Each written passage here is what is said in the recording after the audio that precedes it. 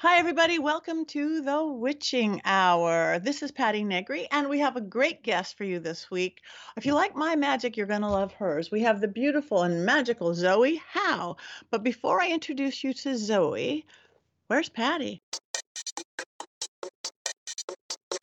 That's right. Remember, I don't know where I am unless I write it down. So if you are watching this the day we first drop or the week we first drop, which is the week of April 11th, 2022, I am probably, as we speak, somewhere over the United States flying home from Wisconsin.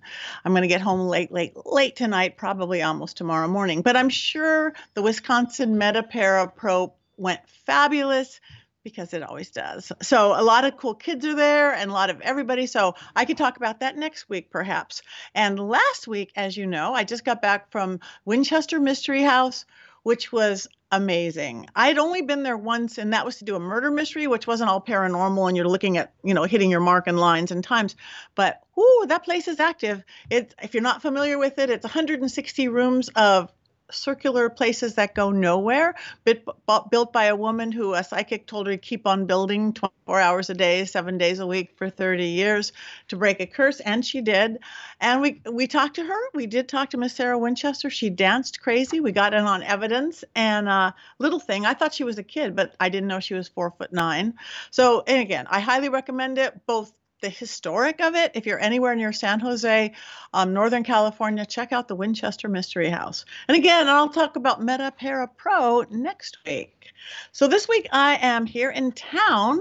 Tuesday I have a class. I have a class on elemental magic. So you guys know I'm an elemental witch all the way because we're sitting here on this big old Earth planet, so might as well work with that. So if you're interested, at University Magicus, my school, come on down to Elemental Magic class. If you're one of our Patreon, you get it free. It's cheap either which way. I do not have a class this Sunday because it's a holiday. Happy Easter to everyone who celebrates Easter. Happy Passover. Same time for everyone who does Passover. We pagans are still celebrating Ostara from the equinox. Again, the same thing. The eggs, the bunnies, new life. We made it through winter. Celebration, fertility, creativity. So it's that time of year. So whatever you celebrate because it's spring. So happy Easter, happy Passover, happy 8 other probably 1,000 holidays within it. If you ever go through like a book and you see all the holidays, it's amazing how they line up together. Anyway, I digress. Yeah, I digress. So anyway, Tuesday, Elemental Magic. I am in town this week. My next time, I think in a couple weeks, I'm going to be in Dallas at Miracles of Joy on a Patti intensive weekend. So that is the weekend after Easter. So if you want to learn hands-on spellcrafting, magic, divination, intimate seance, come on down to the Dallas area, miraclesofjoy.net. Again, it's different. It's just me. It's not a whole Paracon. It's kind of an intensive, witchy, magical Let's Play in Texas. So that's coming up, and then Ireland.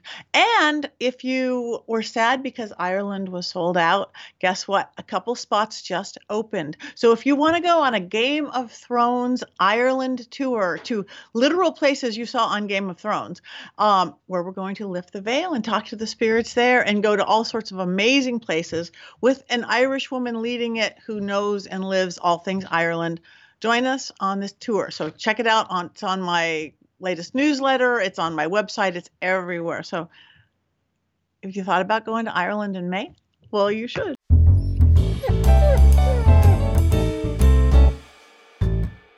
Okay, it's time for the Willow Report. This little princess. I actually have a report for the Willow Report, and it was almost a scary report. Yesterday, I was down at my brother's house, and I hear from my husband, and I know something's wrong.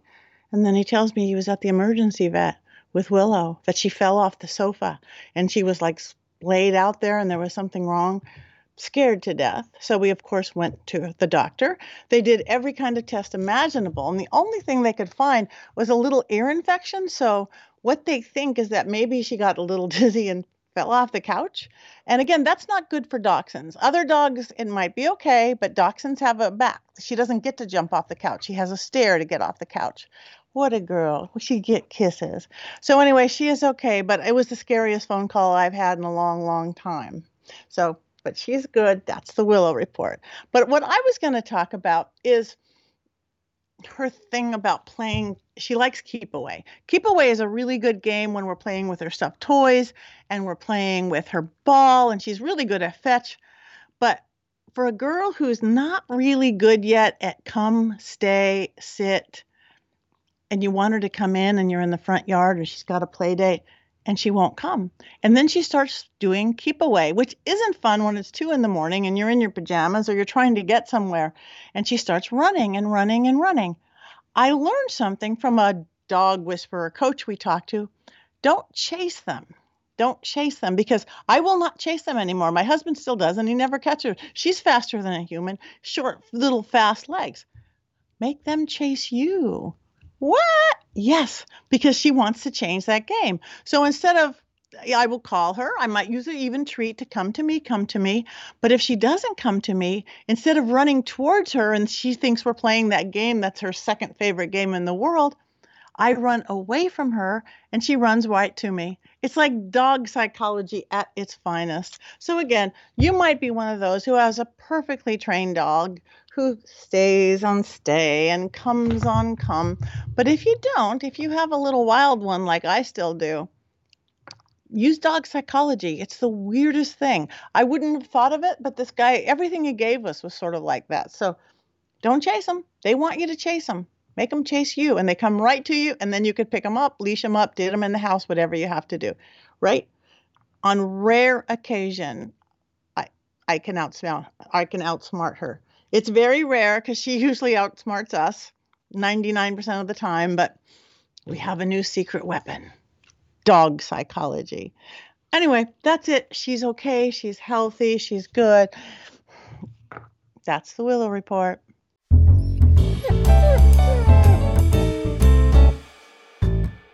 And guess what I'm going to do for magic? I'm going to do Travel Magick. Because I'm traveling. We all travel, even if you're just going to the grocery store one day. That's kind of about traveling.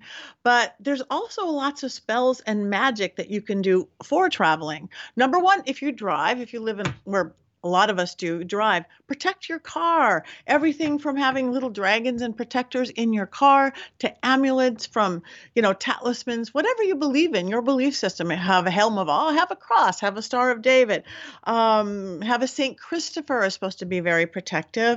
Apollo is supposed to be very good for travel and things like too. Hercules, he's a traveling god. Put a little Hercules toy in your car to keep you safe. My favorite car protector is a cat's whisker.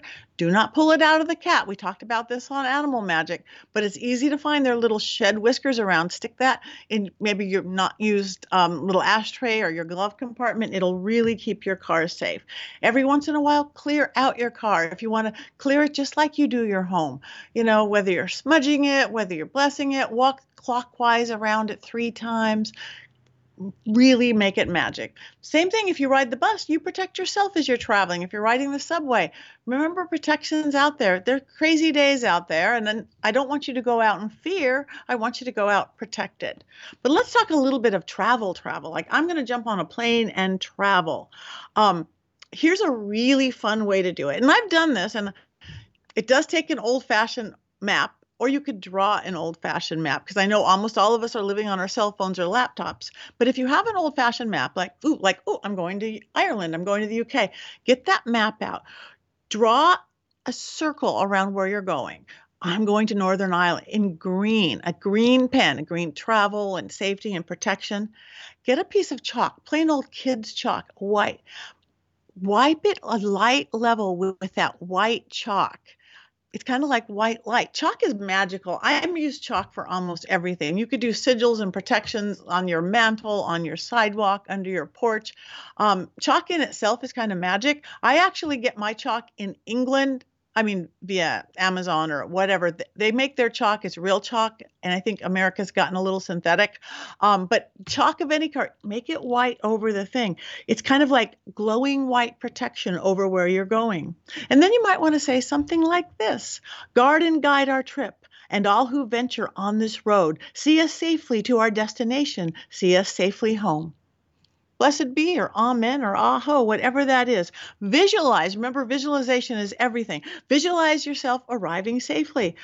If you want to have that map, you could fold it up and put it on your altar. Put some crystals in it you want. So put some protective things in it. Just stuff it somewhere and see yourself coming home. If you want to tie it up with a white ribbon, you can. But again, you've consciously seen that area and put it. Now, if you don't have a paper map and you don't want to draw a paper map, which you can, just like I am going to Poughkeepsie, draw Poughkeepsie, doesn't have to look like it, and do the green circle and do the chalk. But if you're wanting, okay, no, I'm just working on my cell phone. Get creative. You could put chalk on the side. I don't know about a green pen. I wouldn't probably do that, but maybe a dry erase pen, and do it on your phone. Do the magic. Remember, magic is intention and focus and clarity. So make it up yourself as far as that. But it's really nice. Also, protective sigils and symbols. You guys know that I'm all about the Helm of Awe. This big old thing, for those of you who are visual, I have this under my welcome mat to protect my house, both from burglars and from bad ghosts. But my favorite travel sigil is, it's a rune as well. It's algaes. It looks like this. You can draw it. For those of you who are not visual, it looks like a Y that's the top's a little low, or it looks like a person standing, a stick person standing with his arms spread up and no legs. Put this inside your luggage. Put this inside your wallet. This is a super protective for travel rune. So lots of things you can do. Again, work within your belief system. Put little things within your suitcase. Lots of ways you could bless your suitcase beforehand. That walking around your car 3 times, you could do that. Put something protective. Walk around your suitcases. You're going to make it to my destination. You're not going to get lost by TSA. You're not going to get lost in the air and end up in Bermuda somewhere. Intent, focus, clarity, ask, and desire. So make your trip great. Then you don't have to worry of going on your trip, and know that you're going to get home safe, whether it's just to the grocery store around the corner, or whether it's all the way to Ireland or Romania or the UK or Alaska. Anyway, awareness is everything. Intent is everything. The rest, just make up your own magic. And make it rhyme a little if you can. So that's today's magic, because we're all going to travel. A lot of people are getting ready for summer travel again. Post-COVID, we're going down. Family road trips are great. Protect that car. Train road trips, have your self-protection on that train. So see you on the road. That's it.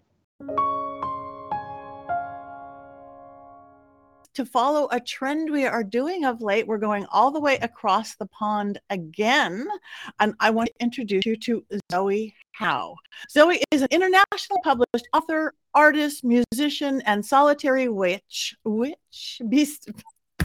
going to say that last part again. Zoë Howe is an internationally published author, artist, musician, and solitary witch based in East Anglia, UK.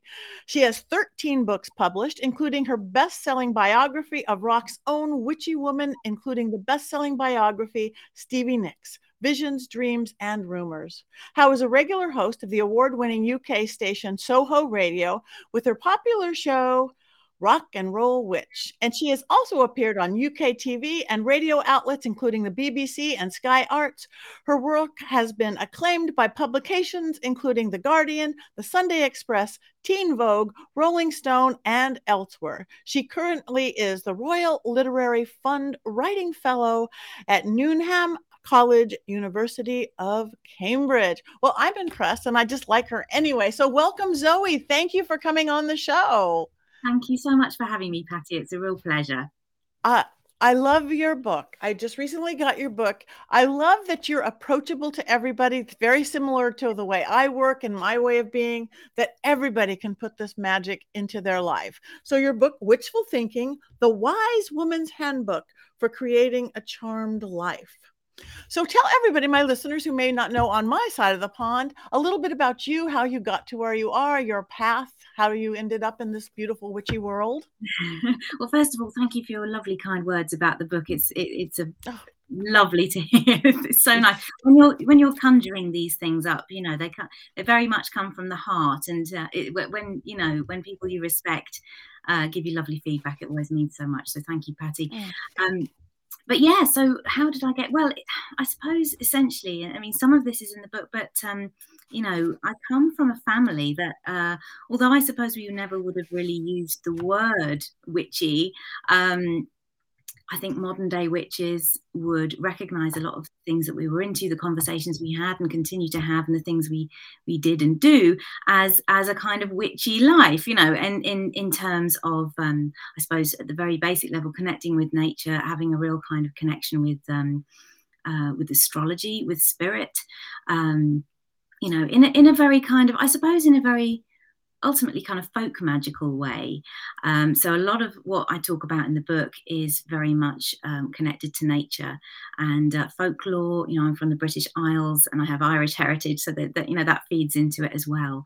But you know, I have in my sort of, my grandparents were, you know, my grandfather was a healer, my grandmother was very psychic, and there was sort of, you know, spiritualism there as well. So all of these things were feeding in, but in a very kind of you know, everyone in my family wore it very lightly, put it that way. You know, my grandparents were kind of very down to earth and working class, but these things were just part of their lives, not sort of spoken about particularly at all to anyone that you thought wasn't maybe simpatico. But it's interesting, and I know that you will have felt this too, Patti, that it's really not that long ago that the word witch was, you know, it still feels emotive now, doesn't it? So, you know, it's not that long ago that it would kind of maybe raise eyebrows in certain circles still. It would maybe cause suspicion, maybe, you know, at best make someone think, oh, they're a bit of a weirdo, and at worst cause some sort of serious alienation and persecution, even, you know, just a few years ago. So there's been a real reclaiming of the word, which I think is wonderful.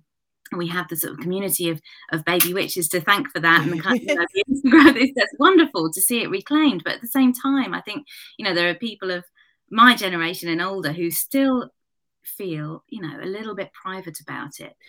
But I think, you know, what I wanted to do with Witchful Thinking was to say, well, this is a book that, you know, you might not want to go down the witchy path, or you might not want to go, or you might, but, you know, Witchful Thinking is about sort of connecting with the magic that's around all of us, you know, whatever we identify as, it's there for us all the time, it's within us. So I really wanted to kind of tap into that, really. That's beautiful. Again, very similar to the way I work and what I do. It's like, I don't care if you don't have to become a witch. You don't even have to use those words, but grab your power. It's about power. Mm-hmm. And I see that you very much, you talk about the wise woman archetypes and things like that. So what does that mean? Okay. So I've got some new people going, okay, archetype, wise woman archetype. What are we stepping into here? What is that? Well, for me, I mean, I can only sort of talk about these things from sort of where I'm, you know, my own experience and my own sort of feelings about it. So, but to me, the wise woman or the cunning woman, in you know, in the British Isles, we would have figures historically in village life known as the cunning woman or the cunning man, which I suppose we would now call a wise man or a wise woman of the village. And you know, people looking back on that think, well, they were witches, they were white witches. Again, they would never have used those terms because they would have, apart from anything else, been, you know, a bit of a red flag to maybe undesirable people who would have wanted to do them harm.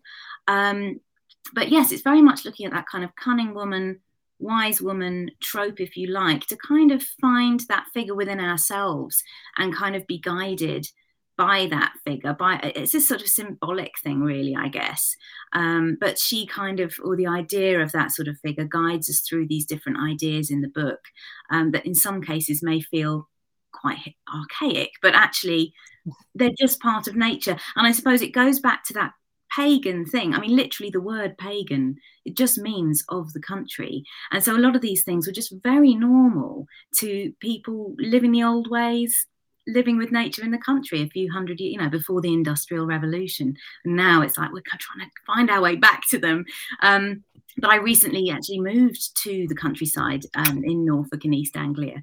And I'm finding it's really interesting going from a sort of relatively urban environment to the countryside, because you're like, wow, all these things that I was like really working hard on trying to access, you know, and connecting with these sort of turns of the wheel of the year, for example. Mm-hmm. When you're in the countryside, it's just around you all the time. You don't even have to think about it because it's absolutely intrinsic to what, you know, the people around you. They're not kind of identifying as witches or pagans, but it's like, yeah, absolutely, they are completely connected with the folklore and the magic of the nature and the things that are, the phases of nature. That's very natural to them, and it's just really interesting to go back to. It is going back in time. So. Yeah, because it's the seasons. You really get to live the seasons, and you see it in the trees and the nature, in the weather and the temperature, everything. I think that's what we've gotten so far away. Especially, I live in the middle of the city, though I live in the hills, so I'm really lucky. I have the best of all worlds. But so many people, you have controlled air, you have controlled light, you have controlled seasons, you have controlled everything. They've lost touch. And I think one of the best things about this new resurgence, or whatever we want to call it, of paganism or the witchy world, and is an awareness of this planet, because we need it. We need it right now. If we don't have it, we're like blowing ourselves up. So it's like, yeah, we're standing right here. So I don't even have words for what this means. So much more than even the spirituality, what we're going to get. Absolutely. This is our planet. Yeah. Yes, and I absolutely agree with you. And I feel like, it's interesting what's sort of coming to our consciousness at this time. And, I mean, as you say, we need it. We need people to kind of pay attention, because, it's Mother Earth. She's talking loud these days. We need to listen to her and do what we've got to do, and get back to something that is true and compassionate. And I think, as you were saying in your last episode, actually, I was listening to that the COVID pandemic has really kind of made people, kind of upped a lot of people's empathy, and I think made us connect in ways that we maybe had taken for granted before. And I think it's making us look at nature in the same way. A lot of people started going back to that. A lot of people during the pandemic, the lockdowns over here, they started remembering, well, hang on, nature's not closed, nature's not locked down. I can go to the forest, or I can go to this, to the beach, and just walk across that field that I just, I knew it was there, but I never bothered. And I think it really caused a connection with that again, and people were hearing birdsong again, because people weren't flying, and so that the nature could come back. It was this extraordinary thing. So yeah, it's been very interesting to see people reconsidering their place within that, and thinking, hang on, maybe I don't want to live this super urban, super mundane life. Maybe I want to kind of connect with something else. It's very interesting. Right. And whether or not I live in the middle of a city or not, we don't have to let go of it. So I think it was a big old wake-up call, no matter where you live. So what are some of the things that, I know you go into little parts with the book, and I like how you do every which way, and they go as so below, as above. You're using phrases and quotes. Oh, those are witchy phrases, as within, so without. So what are some of your ideas for people going, okay, I'm going to get this book. But as I get this book, what are some of the things that you do ideally think somebody to live a more charmed life? Awarenesses, or practices, or spells, or rituals? Well, I think, again, to that connecting with nature, connecting with the seasons and the changes, connecting with the moon. I mean, these probably sound like really kind of obvious things to suggest, but they're obvious because they're so important. I think, we can't, if nothing else, recognizing the effects of the moon on ourselves, on nature, on our animals, is really exciting, but also really useful. I mean, I even find with my own husband, he's he's a sensitive chap, but he has his limits with how witchy he can go. But whenever he's sort of feeling a bit blue, it's like, well, hang on, what's the moon doing?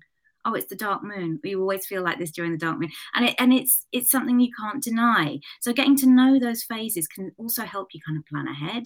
If you think, oh, it's the dark moon, then maybe that's not the best night to sort of plan my party. I don't know if anyone's at the moment, but oh, it's going to be full moon, so I tend to get a bit moody then, or I can't, if I have more than a couple of drinks, it amplifies our energy, doesn't it? So it kind of helps you when you know those phases and cycles, getting to know the kind of astrological cycles, and the retrograde cycles can be very useful as well. And these are things that, again, people who aren't otherwise sort of witchy or into that kind of thing are getting into. I hear a lot of people who I wouldn't expect going, oh, is it Mercury retrograde? Because my computer's doing all sorts of weird things. And I think, oh, wow, these things are kind of the fronds working their way into, mundane, areas of life that we might have looked at as mundane.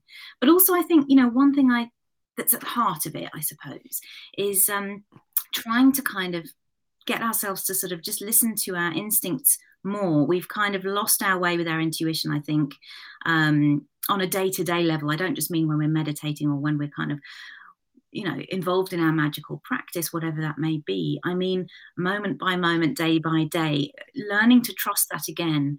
And of course, that very much depends on our own experiences. And I think sometimes, depending what we've been through, sometimes we don't always trust our instincts, or we second guess ourselves.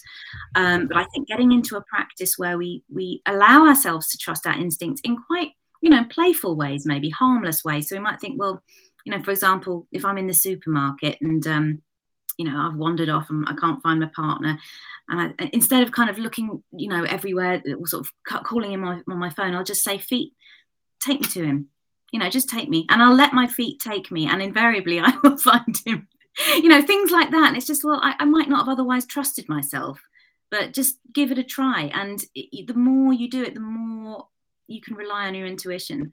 When you're looking for something, you may do this, Patti, as well. When I'm looking for my keys, I live in, a slightly chaotic cottage.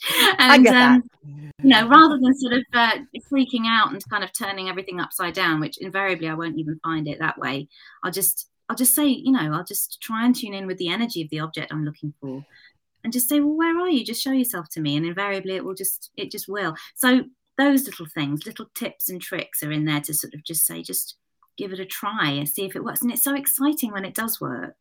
I love that, actually, especially finding people in the supermarket. I've never even put that together or thought of that. It's like, where are you? Grab the phone. Oh, they didn't bring the phone. They left their phone. It's like I go all of a sudden mundane. I can't wait to lose somebody in a supermarket now. That's great. Because I agree with you. And we do need things to like trust spirit, trust that ourself, whatever else you believe in. And I give people those kind of exercises all the time too. It works on your faith and your ability and connection, not it with the whole supermarket people thing. You just inspired me. Oh, yeah.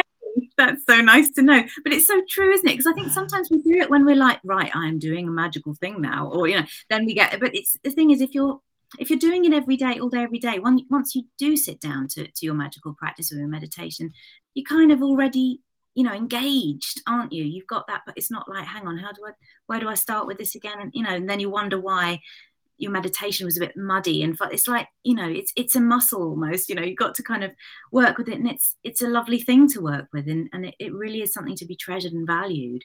I know that, sometimes when people are spell working, or sometimes when you think, oh, what should I use, what ingredients should I use for this spell, rather than think, oh, I'll look up, see what this person did, or just think, well, what do I feel drawn to, what's the first thing I look at and why, let's have a look at it.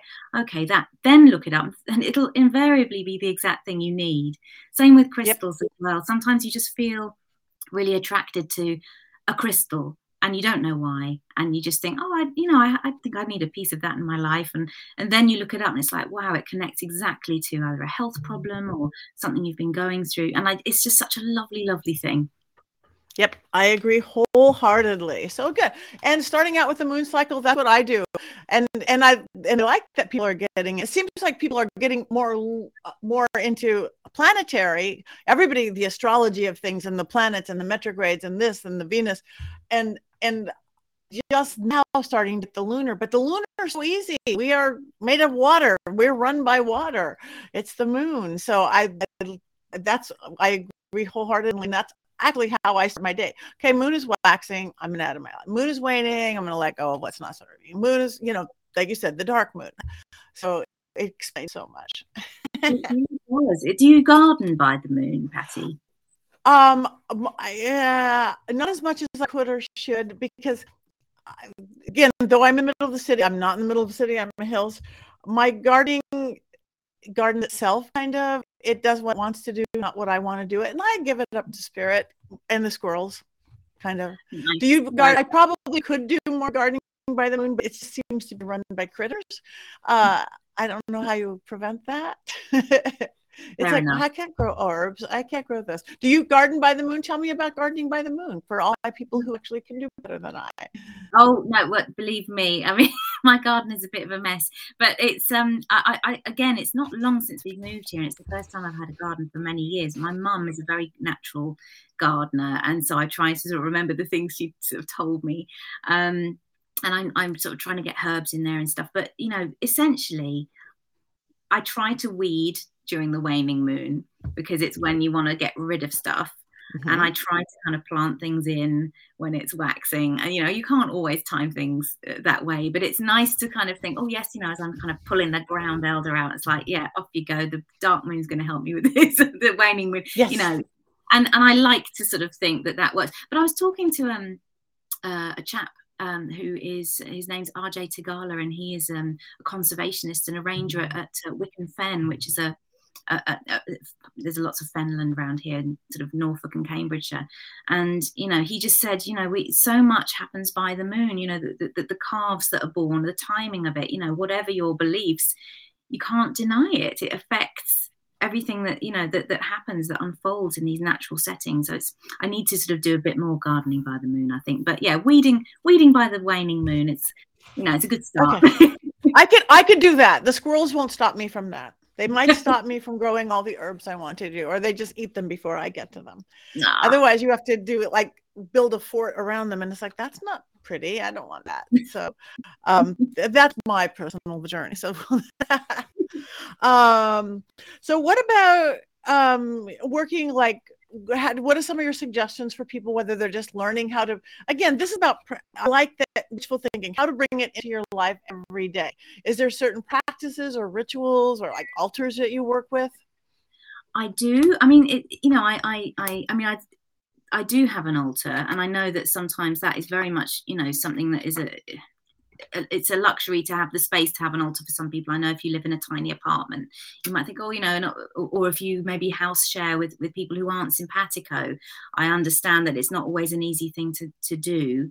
I know there are possibilities. You can have a little kind of display on a shelf, or you can even have like a traveling altar with the bits and pieces that you need. But really, I think, although I do talk about that in a bit in the book, and I do work that way, I think it's important to say that ultimately, even if you haven't got the tools with you, I mean, you might be away and think, oh, actually, I want to work a little bit of magic, but I don't have my stuff. You don't need the stuff. I think that so much is down to our intention. So much more is in our control than we think. And I think if we kind of hone our focus and our intention, at the end of the day, it's all about, it's such a cliche, but it's all about energy, isn't it? So we're working with energy, we are energy. And so ultimately, yes, tools are great. They help us focus that energy. But if we don't have them at our fingertips, we have ourselves, we have our minds, and we have our words. And for me, words are so important. I'm a writer anyway, so naturally it's, that's a kind of a place of focus for me. But I think if nothing else, if you have nothing around you to work with, you've got your words, and wording a spell or wording your intentions very carefully is super important as well. So that's definitely something I would think of. And it's something to think of every day, not just when you're doing working magic, when you're in every conversation, think about the words you're using, because they're very powerful. That's why we call it spelling. Words are very powerful. They're charged, and especially when we put emotion into them. So it's something to kind of bear in mind in every conversation. So again, when we sit down and do our magic, whatever form that will take, I feel like it will give it extra power. But I also think it from an everyday point of view, away from the kind of ritual thing, although I do love a good ritual. Again, if you're sort of working it into your life every day and just sort of trying to get the kind of magical mindset, I think that's really important, because I think, it's all very well thinking, I want to live a witchy life, and I want to, there's a lot about the kind of witchy aesthetic on Instagram, which is obviously gorgeous, and Stevie Nicks and Gothic, and we love that. Yeah. But if you haven't worked on that magical mindset, there's only so far you can really take it. So I think all the things we've been talking about very much feed into that. I think also sort of working with things that you might not otherwise think of as magic. So the clothes we wear, the makeup, it's all, if you think about the magic in colour, how much power there is in colour. I think about colour healing a lot. I know that's something that my members of my family have worked with and told me about. So there's a bit in there about that, thinking about that. So, if you've got an important meeting that day where you want to be very persuasive, you might think about maybe wearing a bit of purple, which is a very kind of enchanting color, very engaging, or if you need a bit of strength, and you sort of maybe anticipating a confrontation at work or something, a bit of red, a bit of Mars energy, you can kind of tie it in with planetary correspondences as well, and other associations. So you can sort of take that down all sorts of roads. But at the very mundane level, you could, just what color you're drawn to can often be exactly what you need that day for some reason to give you a bit of a boost, or to maybe even make you invisible. That's another thing. I think we can have invisibility cloaks. I think sometimes, black can, wearing black can give us a sort of invisibility. And I know that black is very associated with witches for all sorts of different reasons. But I think also if we decide, also black stones, like a piece of jet. Sometimes I'll take a piece of jet with me. And if I don't want to attract any attention from maybe a nosy neighbour, but I have to go out in my garden to do something, I just like have a little conversation with the jet and say, well, look, can you just shield me from any attention that I don't want, and invariably I'm never bothered. So I don't know whether that's the act of just sort of almost saying something and then you kind of put something into being or what, but something seems to happen that has the effect that I want. Right. No, I think it's both. I think it is intent. I think it's desire. I think it's the energy we put out. I am really good at doing invisibility cloaks when needed. It's like, or putting on a glamour, the same thing, but opposite. You run into your ex or your ex-lover and you're like, oh God, I didn't brush my hair. It's like putting on a glamour and they won't see it, or hide myself and they won't see you. It all works. And I think the witchy part, yes. And I am big about color and clothes. Everything can be nothing or everything can be everything. I'm really big on what color panties are you wearing? Important business meeting. I, like you say, do the purple on the outside. I'm like, dark blue panties on those lower chakras would be really great. Same thing. It's like, and you've got what I call the mind, body, spirit, or creation working dispatch. Your mind is going there. This color panties or this color top is going to make me that much more powerful. So we're putting it in our headset, which we have to do. And then the magic coming on the color of it as well, or the stone. So I think it's a double win. But I ran a production company for a lot of times, and it was very like chaotic. We didn't have a theater. We were like theater on the run because we did a lot of corporate, and it was like, okay, you have to get from stage right to stage left, but there's no backstage. I would teach my actors how to invisibly get from stage right to stage left, and they weren't witches. They weren't even. It's just like, okay, now we take the and it's like, it's amazing how they learned to do it. I love that. That's fantastic, and that just says it all, doesn't it? It just goes to show, you don't have to kind of be quote unquote a witch to do these things, because we all are working with the same stuff, which is energy. It's just sometimes it might not occur to you to try, because you might just think, well, that's a bit weird. But it's just like, I think that's the difference. It occurs to us to try because we know that we're working with energy, and it's like, well, why not? Why not try and find my husband just by asking my feet to take them? Or, why not try and be invisible as you walk across that stage? Just intend it and see what happens. It's always worth a try. Yeah, because it's amazing how successful you will be. And again, I'm the same with you. I love tools. I show up with like 2 basketfuls of stuff, but if you have no tools, we are the tool. We have our receiving, we have our giving, we have our energy, we have our thought, we have an intent, we have our breath. So I think all about awareness. That's why your book shows people how to have this new perception, new awareness about things. Thank you. I mean, and also taking what you were just saying just reminded me as well about the tools. To go back to what we were saying earlier in the conversation about the cunning woman or the wise woman, one of the things I really love about those old stories about those fabulous, essential figures in the village who could do everything from, many of them were midwives, or they would bring people in and out of the world. If someone died, they would know what to do. They'd know what herbs to sort of cleanse them. They'd just have all that knowledge at their fingertips. Often they would know what was going on in the stars. They might be the only person in the village who was literate in those days.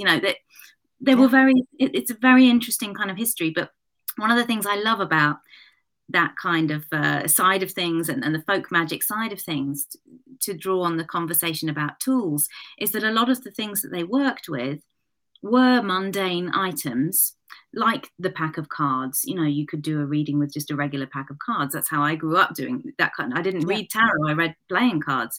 That would never draw suspicion. You know, working with candles, you know, chicken bones from the meal you just made, you can use them for divination. All these different things which are actually, you know, to the untrained eye, just like regular stuff you'd find in anybody's kitchen. But they used those. So really, you know, if we can't afford that fabulous expensive wand, or that, you know, I tune in with those guys and I'm like, do you know what? They worked with what they had around them, and it was the magic was in them. They just were tools for magic to be worked, or the psychic work to be done. It's all in us, isn't it, really? So I just find that really lovely and exciting. Yeah, me too. And the best ones I've ever had are often that stick you found and you're drawn to, and like, yeah, you want to stick something on it, you can. It's good.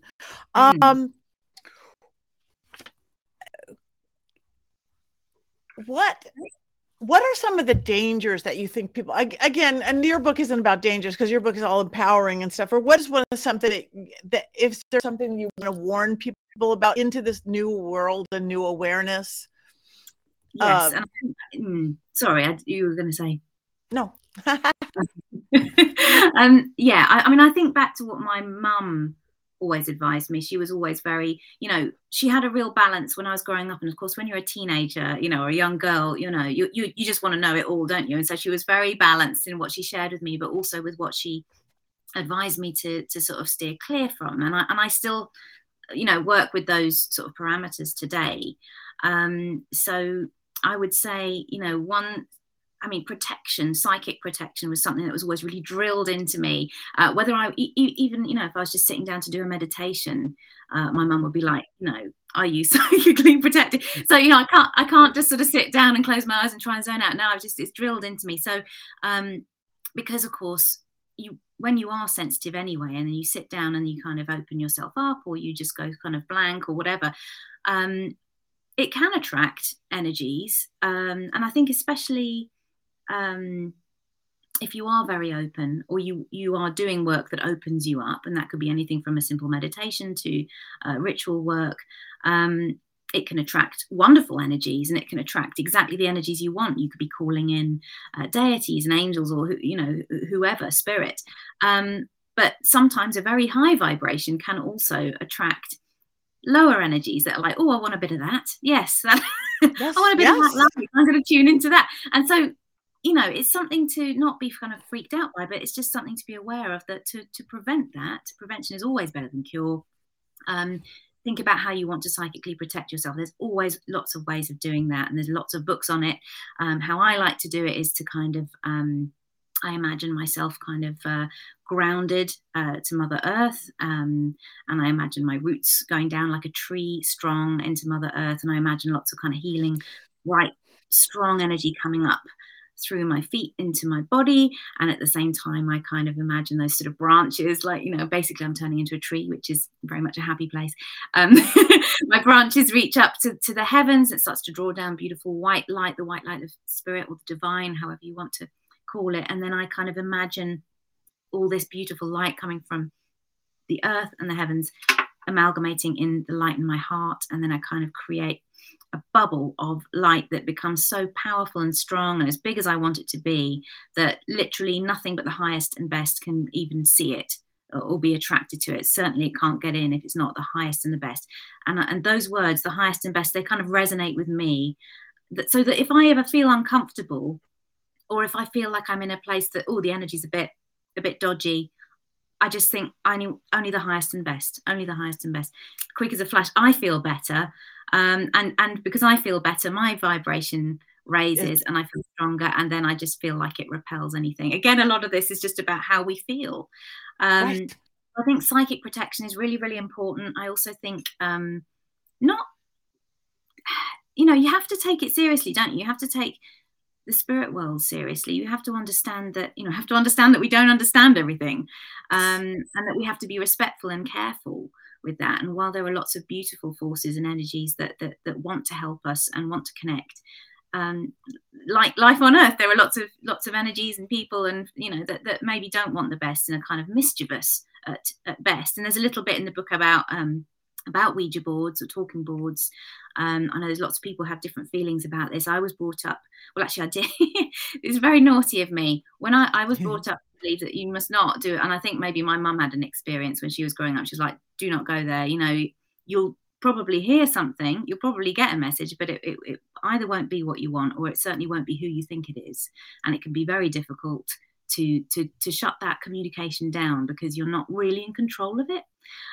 So I think sometimes people are attracted by the ease with which we can kind of gain communication. But the fact is it who, are they who they say they are when they come through? And so, yeah, I was very naughty when I was a teenager. I did do. And of course, it was ridiculous. And you could tell it was almost like a naughty brother trying to scare you, and I probably got away lightly, but I know people who have had much scarier. It's just like, don't put yourself in that position. It's like, why would you, there are streets that not to walk down, because if you do, maybe it's a bit of a sketchy area or a gang down there. You just don't do it, do you? So I see it in the same sort of way. There are some things that you just don't mess with. It's not worth it. And I think if you're going down this path, again, we all have to make our own decisions and choices. But it's always we're all kind of learning and evolving, aren't we? And I think when we're doing so, we're quite sensitive and open. And so, why spoil that for yourself? By kind of, because you can't resist, or you just think, it'll be easy to get a message through. Is it worth it?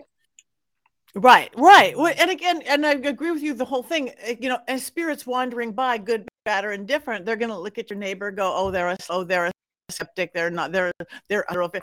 And they're going to go see you or see me or see these people who are going, we can mess with them. They're going to see me or experience me, good, bad, or indifferent. So we do. Mm-hmm. I'm big on protection too, within a home, within energetically. Now, my experience with Ouija boards has been very different, because when I was a kid, I've used them safely since I was 7 or 8 years old, because I knew they would be safe for me.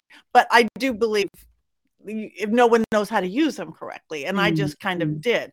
I think they should not be sold in toy stores. I think they should have a completely opposite set of directions. Like, this is not a toy. You don't want to go, is anybody out there? Anybody? You want anybody? Really? Yeah. You want to open your front door for anybody? The serial killer next door? No, be really specific. Like what you're saying, the highest and best. And then I believe that is what you will get. The 2 times I've had really bad troubles from that, I dropped the ball. I didn't have the protection set. So I don't think they should be told in toy stores, and I think it has to be taken really seriously. It's not a game, just like a practice. And being witches, we do create charmed lives. We do create this stuff. There's a responsibility to that. We are changing fate. We are changing the world. So, or our world, we're changing or in that. So there's a responsibility to that. Absolutely right. That's such a good point. And it is. It's like, we have the kind of the option to bend our reality, to change our reality. And as you say, with that comes responsibility. I remember I grew up reading the writing of Marian Weinstein. Do you know Marian Weinstein? No, not I do. She passed away a few years ago. She is wonderful. I'm always beating her drum. She was a New York witch. She was a comedian. She used to have a radio show in the 60s called Marian's Cauldron. And she was she was very ahead of her time. She was embracing YouTube pretty much when the platform was brand new. She was quite an elderly lady then, but she was making these fabulous, funny, witchy, beautiful videos with all her familiars around, and they were wonderful. But I grew up, and I'm really glad that one of the first books my mum had lots and lots of wonderful books around her. I was very fortunate. They were just in the house, about mediumship, about astrology, about the occult, that sort of thing. I even remember there was a book about Kabbalah, but that was over my head at that time. Yeah, right. That's very right. Yeah, exactly. my dad as well, you know, very, very, they were seekers, you know, they were seekers, and they were very connected with that world. So that kind of literature was always around me. But I remember, I think sometimes books find us as well, and items find us. And this book, Positive Magic by Marion Weinstein, definitely found me. I'm writing that down. I'm going to get. Oh, it's wonderful. And, you know, she was one of the people who I read, again, that sort of thing of not kind of worrying too much about tools, because, you know, the words of power, that was her thing. It was all about words of power. She kind of, you know, I just drilled myself with Marion's writing on that. But also, you know, just being very conscious and being very careful about manipulation. And of course, technically all magic is manipulation, because we are changing things. And, you know, it's just, are we doing it with good intent or bad? Are we doing it with respect for other people's free will or not? But it is a kind of all, you know, we are manipulating it all. It's just the intention behind it. So, you know, she was very clear on all those things. And I think that gave me a really good grounding on how to approach magical work at a really good time in my life. And I used to take this book with me on public transport, and I'd covered it in silver paper. Oh, you found it? Oh, wonderful. Oh, wow. You know, Judica's done the forward. This must be a new edition. I don't know that book cover at all. That's so interesting. Thank you, mystical producer Rob in the background. See, magic is everywhere. It just pops up. It is. So yeah, check that. Anyway, I looking at the clock and like, I'm going to have you back, because I have lots of questions. You guys have to check out this book, Witchful Thinking, by Zoë Howe. So tell us, everybody, Zoë, anything you have coming up, how people can find you, how people can get your books. Well, I've got a website, which is www.zoehowe.com, and that can sort of, you know, give you a general overview of what I'm doing and connect you with my sort of social media. But that's a good place to start. It's got all my other books on there. And I also sort of do a bit of art as well. So any kind of exhibition-y things go on there as well. But my radio show, which is a Rock and Roll Witch, that's every month on Soho Radio. And that kind of brings together my two great loves of music and witchery, and you know, that's lots of fun. So again, that's why I have to have you back to talk. I'm married to a musician. I'm married to a drummer, and you know, Stevie Nicks is my girl. So are you a singer? Are you a musician? Or are you part of it? Well, I also play drums, and my husband's a drummer, so it's a very noisy house. Okay, then I'm gonna have to send you some Hollywood Drum Show sticks. My husband's a drummer, and we produce the Hollywood Drum Show. Oh my gosh, we are sisters from another mother, another planet, another. All right, you're coming back. So again, zoehowe.com. Anything you have coming up, you guys check this out. Buy the book. Thank you very much for having me. It's been such a pleasure, and I really appreciate your support for the book. Oh, you are so welcome, you guys. Zoë Howe, go to her website, follow her on social media, and come back again soon. Thank you for bringing your magic to the Witching Hour.